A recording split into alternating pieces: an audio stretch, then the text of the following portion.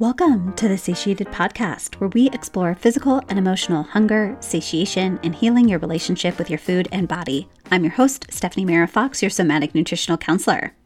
The satisfaction cycle is a concept that comes from body-mind centering and has impacted the field of somatic psychology.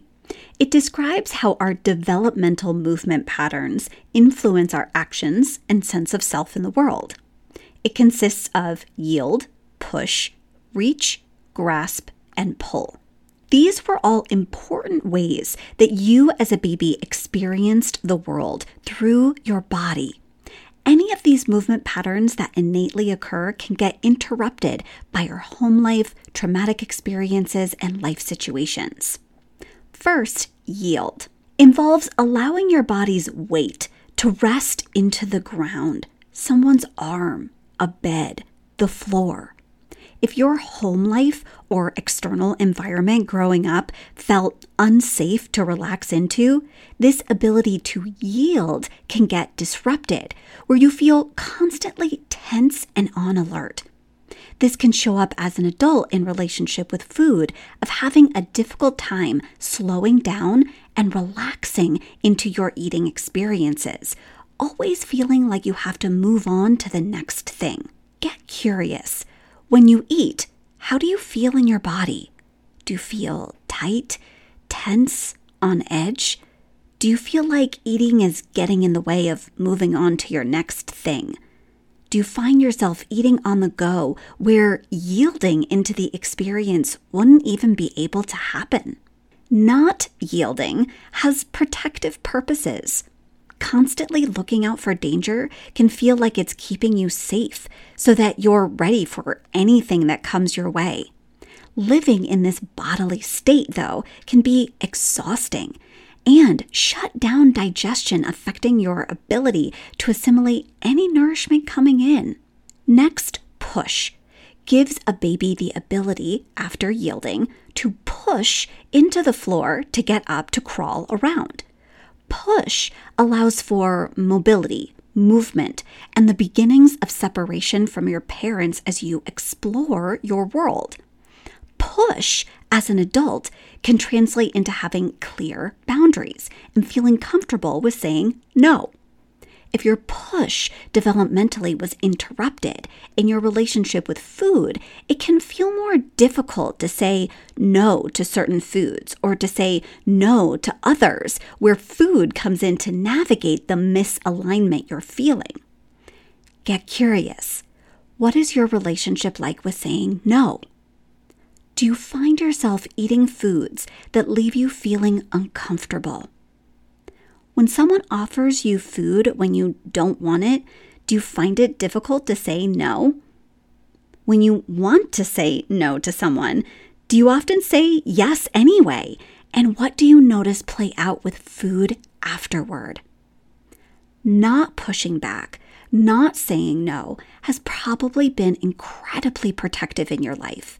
You might have avoided conflicts. This might have supported you in feeling connected to others. This could have even kept you at a distance from yourself, to not have to be in your body with the perhaps intense emotions and sensations there of all of your unique needs. Next, reach gives you the opportunity to explore the world more. Now that a baby has learned to yield and push, the baby reaches out for objects in its environment to discover its surroundings.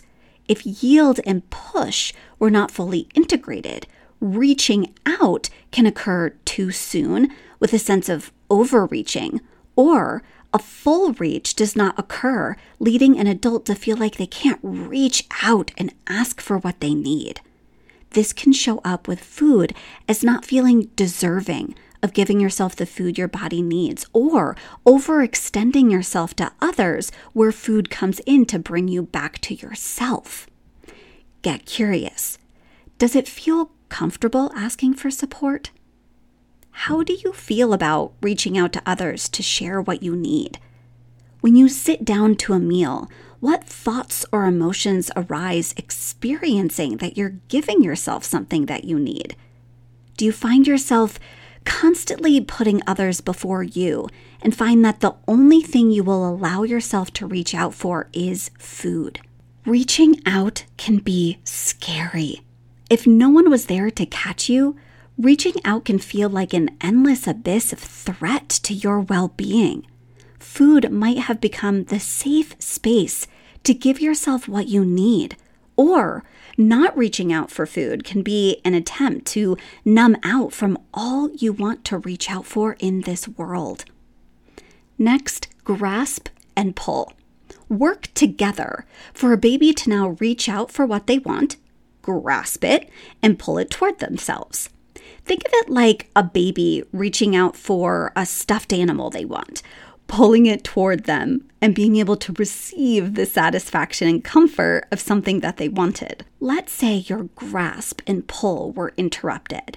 For example, when you reached out for a parent to pull them closer to you for comfort and they weren't there for you.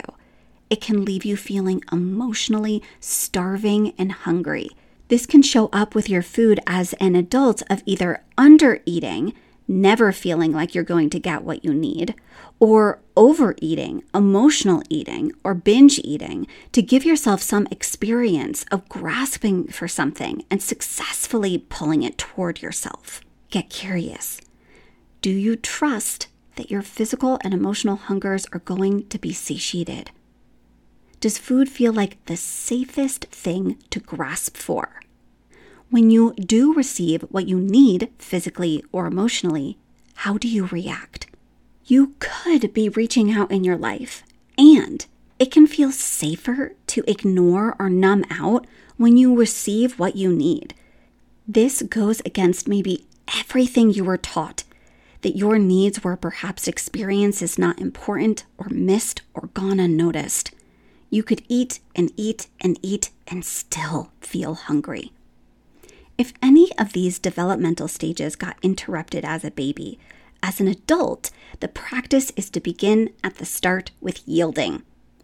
Yield into your seat while eating. Slow down with the taste and smell of your food. You can also practice lying stomach down on the floor and allow your belly to yield and relax into the ground. From there, you can practice, like a baby, pushing into the floor with your arms and then your legs. You can put something near you and notice what it feels like after getting up on your hands and knees, what it feels like to reach out for that thing, grasp it, and pull it toward you. You can do this practice slowly and notice what felt fluid and easy, what felt a little more difficult, unpracticed, and harder to complete. This will all just be information of developmental movements you could keep practicing in your life now. It's never, ever too late to repattern your responses to your food, your body, and your world. I wanted to let you all know I have put my Intro to Somatic Eating mini course back on sale for 50% off until midnight, marking the summer solstice, Tuesday, June 21st. If you're new here, somatic eating is my life's work and is a body-oriented, sensation-focused, therapeutic approach to eating. This approach facilitates a decrease in patterns of emotional eating, binge eating, chronic dieting, binge restrict cycle, and body image concerns. This mini course will provide you with 3 somatic eating tools that will begin to shift your relationship with food to one that feels more regulating, grounding, and connecting. You can learn more by clicking the link in the show notes. And if you have any questions, as always, email me at support@stephaniemera.com anytime. Always love connecting with you all and looking forward to talking with you all again real soon. Bye.